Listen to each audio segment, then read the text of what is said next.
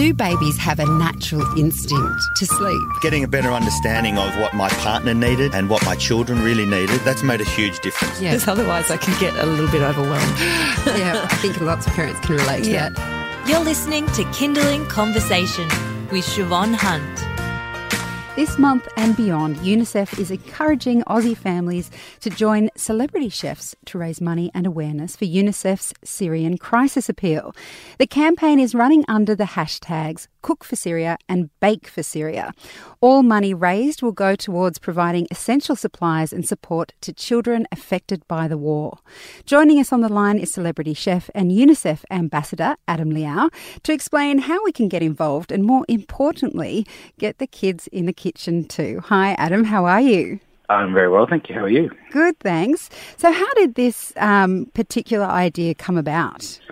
Well, Cook for Syria is actually a initiative that started in the UK. Serena Gwen and an Instagrammer named Clerkenwell Boy started this up about 3 years ago, and it has absolutely skyrocketed from there. It's now run around Australia and the US as well, and it's essentially to draw the focus of people to the crisis in Syria, the ongoing humanitarian crisis there.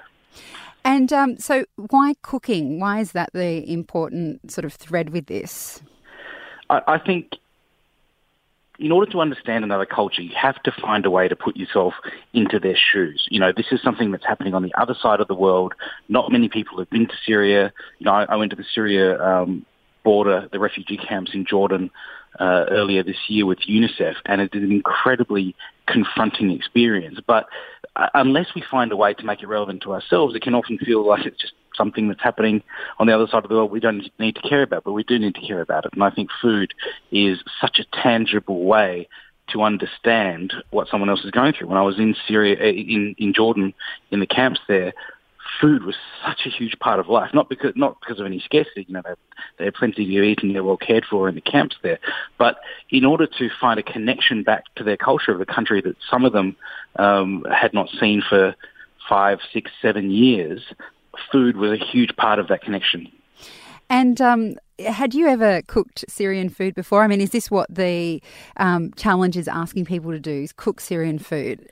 Yes and no. You know, you don't have to. It's nice to have a bit of a Syrian twist to your dinner. There's actually a number of different ways that you can engage with Cook for Syria as an initiative. You know, we had a big Cook for Syria launch dinner a few weeks ago where a number of the best chefs around Australia, there was I think nearly 30 chefs got together at Three Blue Ducks in Rosebery, and each chef had prepared a Syrian-inspired dish that went onto this elaborate and quite amazing menu, to be honest.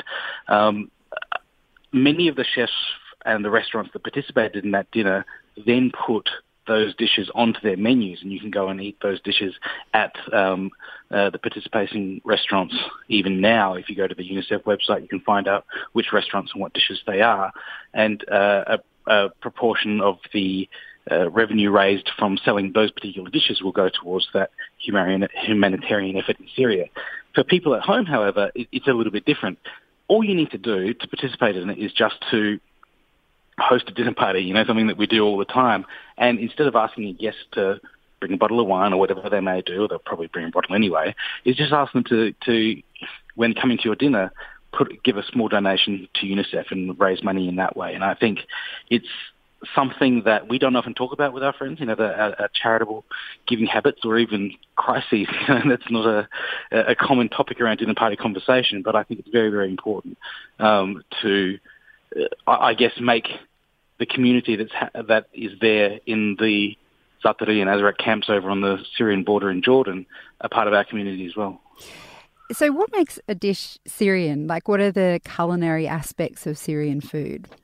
Well, a lot of Middle Eastern food comes from Turkish origins, and you can see common threads throughout the Middle East in terms of Lebanese cuisine or Syrian cuisine, Jordanian cuisine, and of course Israeli and other cuisines in that area as well. So I guess if you have never experienced Syrian cuisine before, it's very similar to Lebanese. The style of making certain dishes is different. The ingredients of making certain dishes are different. But if you are trying to approximate it in terms of an idea, it is kind of very Lebanese in style. Do we have many Syrian restaurants in Australia? We have a few. Here in Sydney. There's Almond Bar, and I think it's called Green Tomatoes, run by the wonderful Saloom sisters, who are very much involved in the Cook for Syria event, having Syrian heritage. And if you're wanting to try Syrian food before you host a dinner party, I do recommend getting down there and trying it there. You're listening to Kindling Conversation. I'm speaking with chef and UNICEF ambassador Adam Liao about the Cook for Syria campaign, where cooking food can help raise money for the Syrian people, who we know have been through so much. When we get back to the kitchen, I did mention that this was a way we could get kids into the kitchen. Do you have any tips for how we might involve our kids in this process? Because often, I remember anyway, when my folks had dinner parties, we were put to bed and then they ate the food. So how do you suggest that families can get involved? I always remember when I had we had our first child, one of our advisors at the early childcare centre said, now you need to make a barrier so your kids could never get into the kitchen because it's so dangerous. And, kitchens can be dangerous places. There's boiling water, boiling oil, knives and those kind of things. But there's such an important learning tool, and we've never kept our kids out of the kitchen. I think my number one piece of advice for parents who want to get their kids more involved with cooking is just don't underestimate them. You can be amazed what kids can do. And, it may not be quite as seamless as when we do it. I regularly make kaya. It's a Malaysian coconut jam from my grandmother's recipe, and my son and daughter help me make that.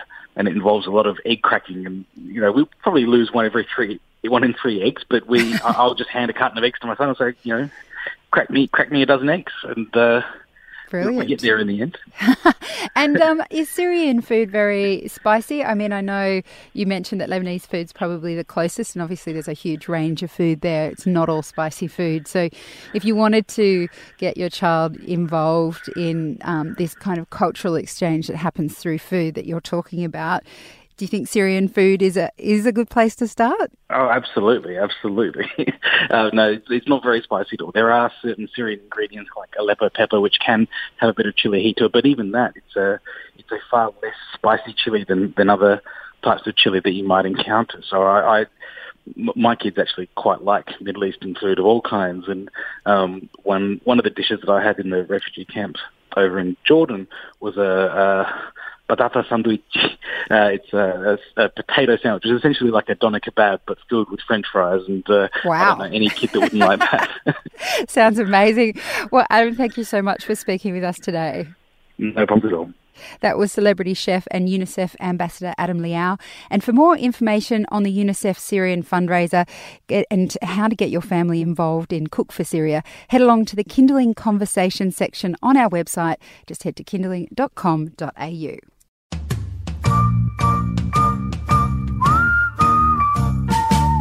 You've been listening to Kindling Conversation.